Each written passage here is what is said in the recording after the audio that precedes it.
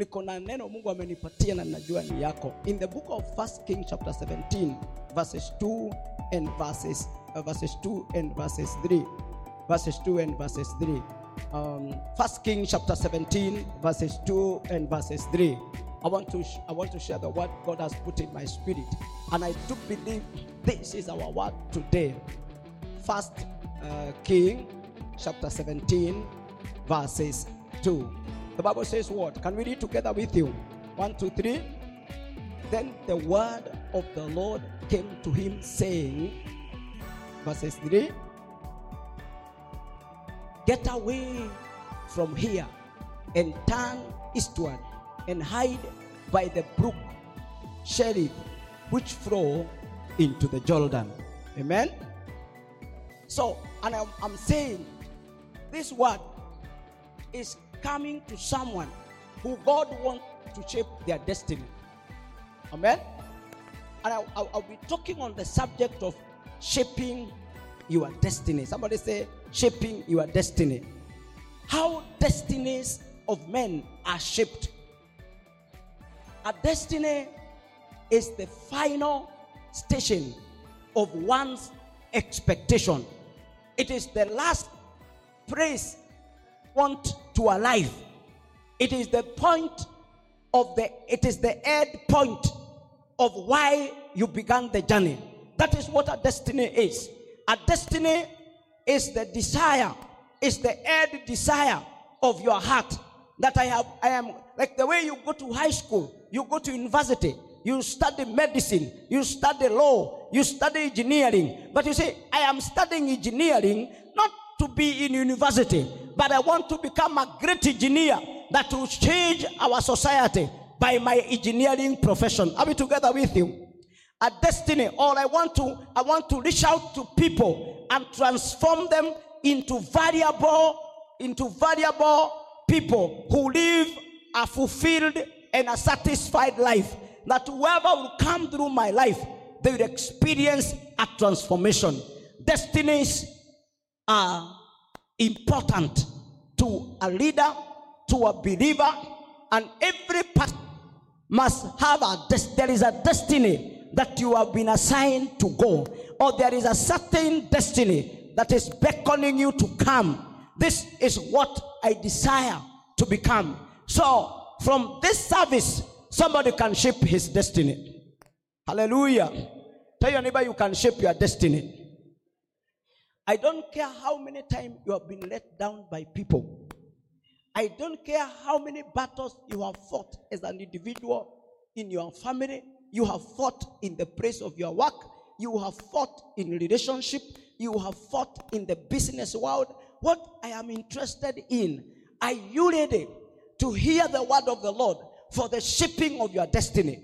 And I want to remind somebody today that most of the things that make people not to accomplish and not to realize their destiny is because they have been held by the power of accusation or by the power of blame.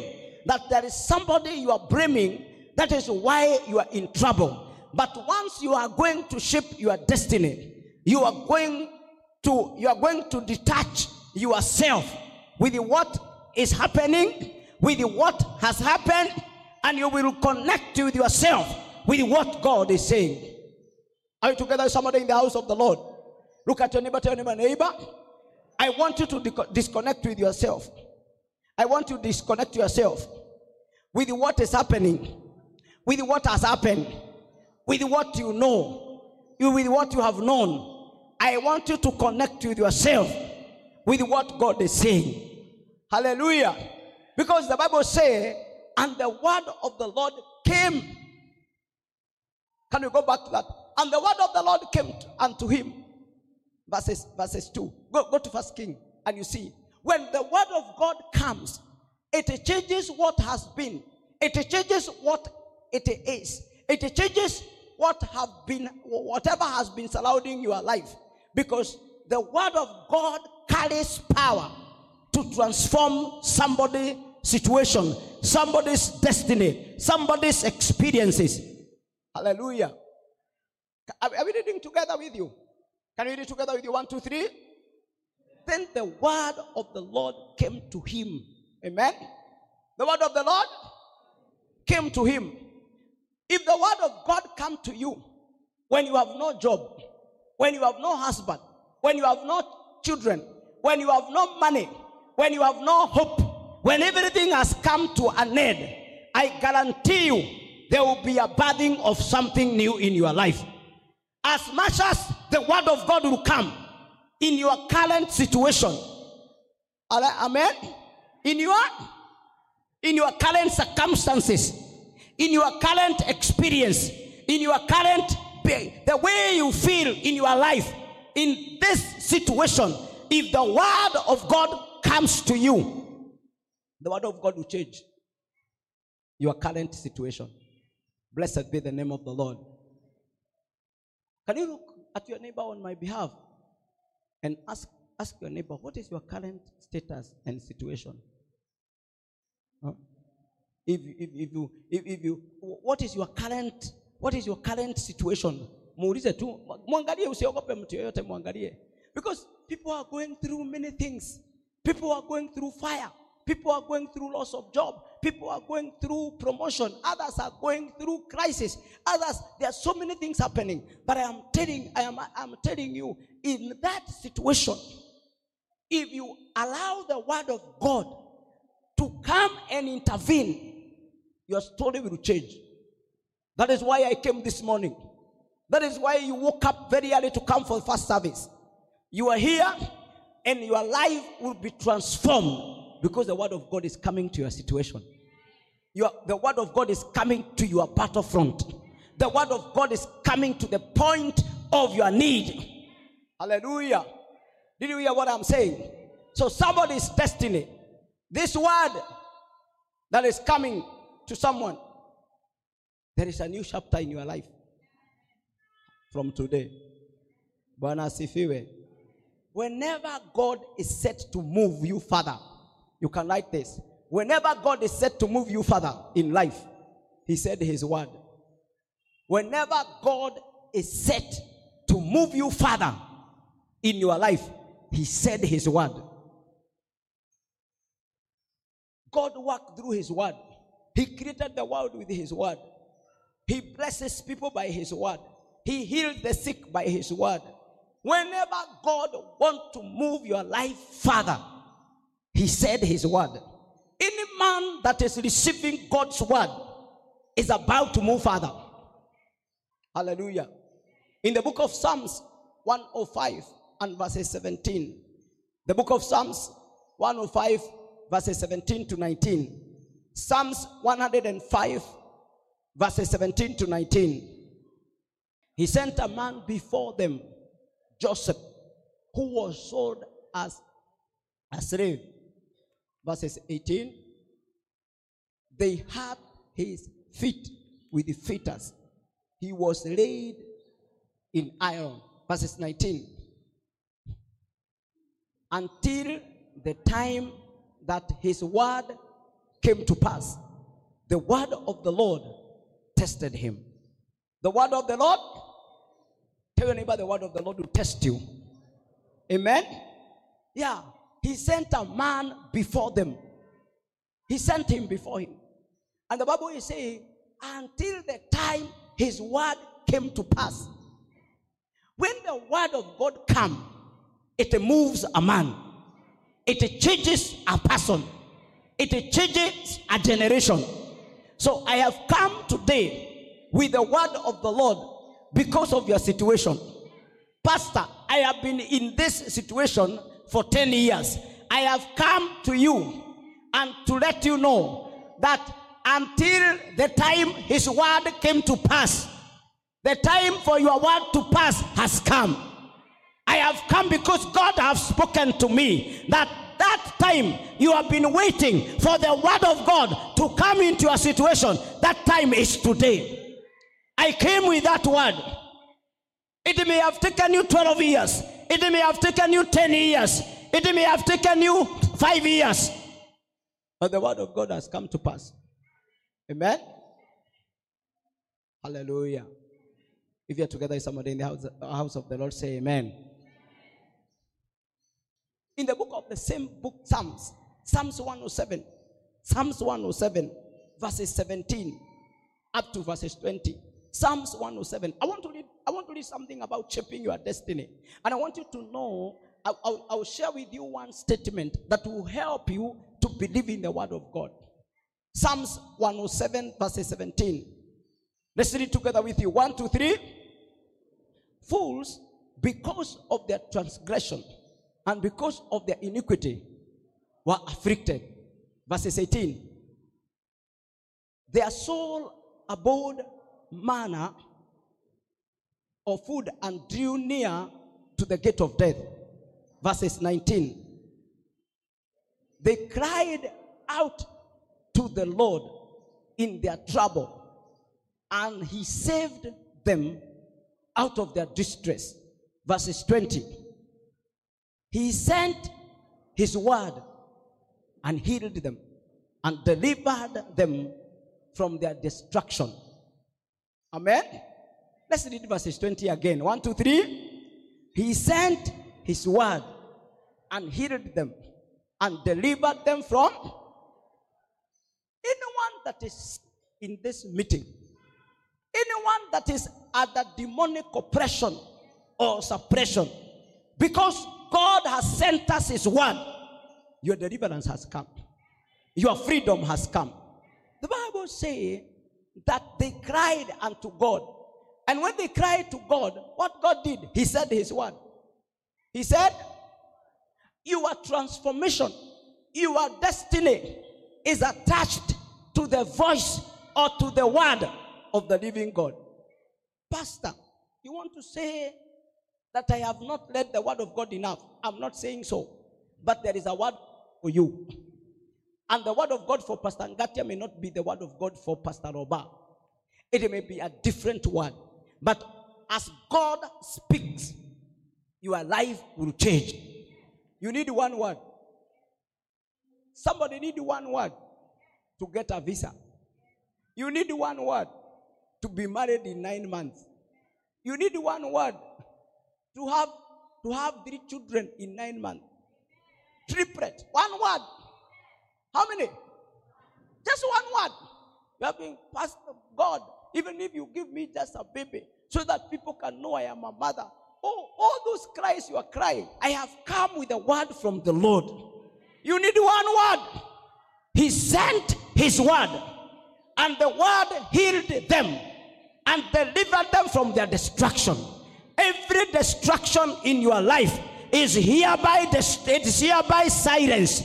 You are hereby delivered from your destruction by the power of the word of God. One word is what you need for your business to multiply. One word is what you need for you to see the next miracle of your life. One word is what you need for another level in your life. You are going to another phase by the word of the Lord. Hallelujah.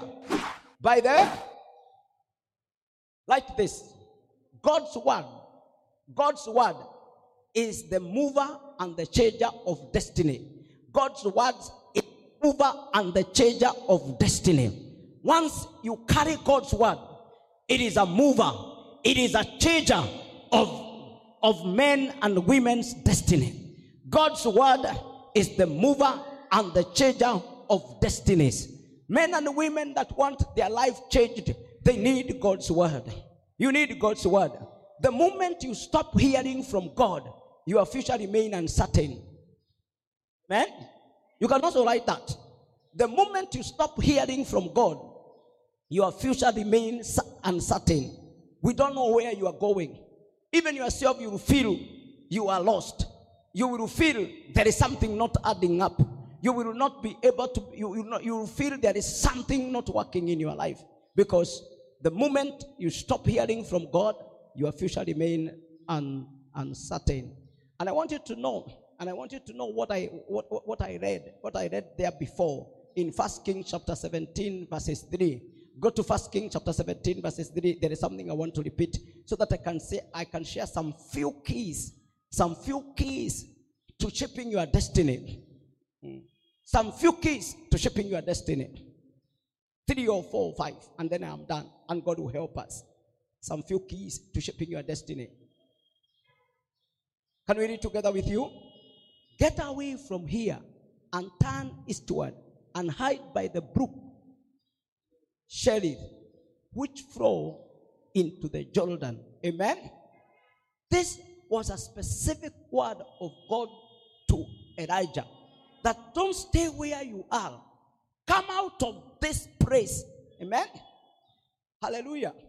Let me tell you, there are people where you are, God may not help you because you are in a noisy place, because you are in a place of people gossiping, because you are in a place of complaining, because you are in a place of discouragement. God is telling you, come out of that place. Come where I am speaking. Hallelujah. Because some of the situations, you know, people blame people for nothing. People gossip people for nothing. People are propelled to say things. Sometimes people appear as if they know everything.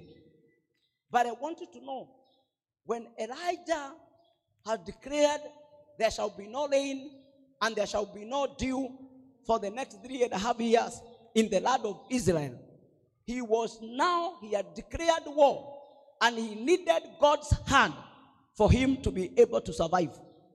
Because when you get into a battlefront, you will need to be hearing God. Tuko pamoja na mtu ananisikia hapa kwa ibada ya leo? Hallelujah. So, and I have told you that God's word, I have told you very clearly that God's word is a shaper, is a mover and a changer of destiny. When you hear God's word, it shapes, it changes, it moves your destiny. I want to share with you some 5 keys of shaping your destiny. How do you shape your destiny? How as a nation, how as believers, how as a business person, how as a leader, how as a man or a woman, how as a profession, whoever you are, wherever you are, how do you change your destiny? Number 1, your assignment in life is to a particular place, for a particular people, for a specific period of time. Say slowly until you write what I am saying. Because the 5 things I'm going to say, they will change your story. I have men and women seated in this church, but I want to advise you as a man of God. I want to speak to you through the power of the word of God.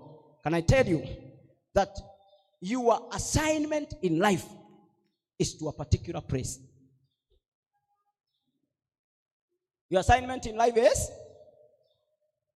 is to a particular place, for a particular people, for a specific period of time. Your assignment in this life, you are supposed to be in a particular place. For this reason, your assignment for now is at Deliverance Church Mikidani. Amen? Is at Deliverance Church Mikidani. To the people of Mikidani. For a specific period of time. There is a time God has given you to serve in this work, to be a blessing to this meeting, to be an asset to this vision. If you faithfully do what God has called you to do here, if you faithfully fear and honor God, not man of God, not any other person, if you come here and genuinely serve God because He is God, in this particular place He has brought you, to this particular men and women that are seated here, I am telling you, when your season come to an end, you go to a higher level. Amen? When your assignment to a particular place, to a particular people, for a specific period of time. Amen? Yeah, you just serve Pastor Ngatia and Deliverance Church Mikidani and the people of Mikidani for a particular time. Your elevation, your nearness to your destiny is assured. You cannot miss that. Amen? There is a certain particular period you are supposed to be in the youth ministry so that you go into young adult. Amen? There is also a particular time you are supposed to be in employment so that you become an employer. Are we together with you? A particular place, a particular people, a particular period of time.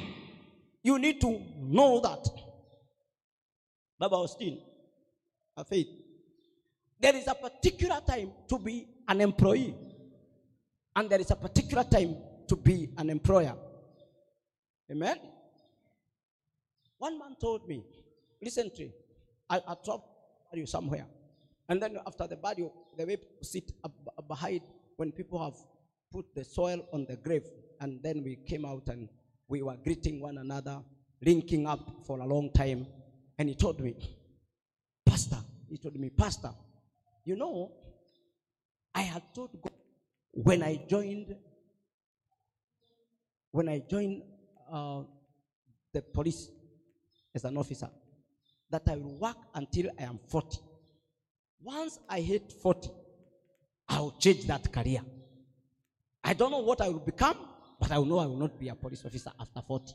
That's what he told me. He had told me before. And he had told me before that I had decided that I'm going to change this career. Once I'm 40, I'll change. I'll do something else.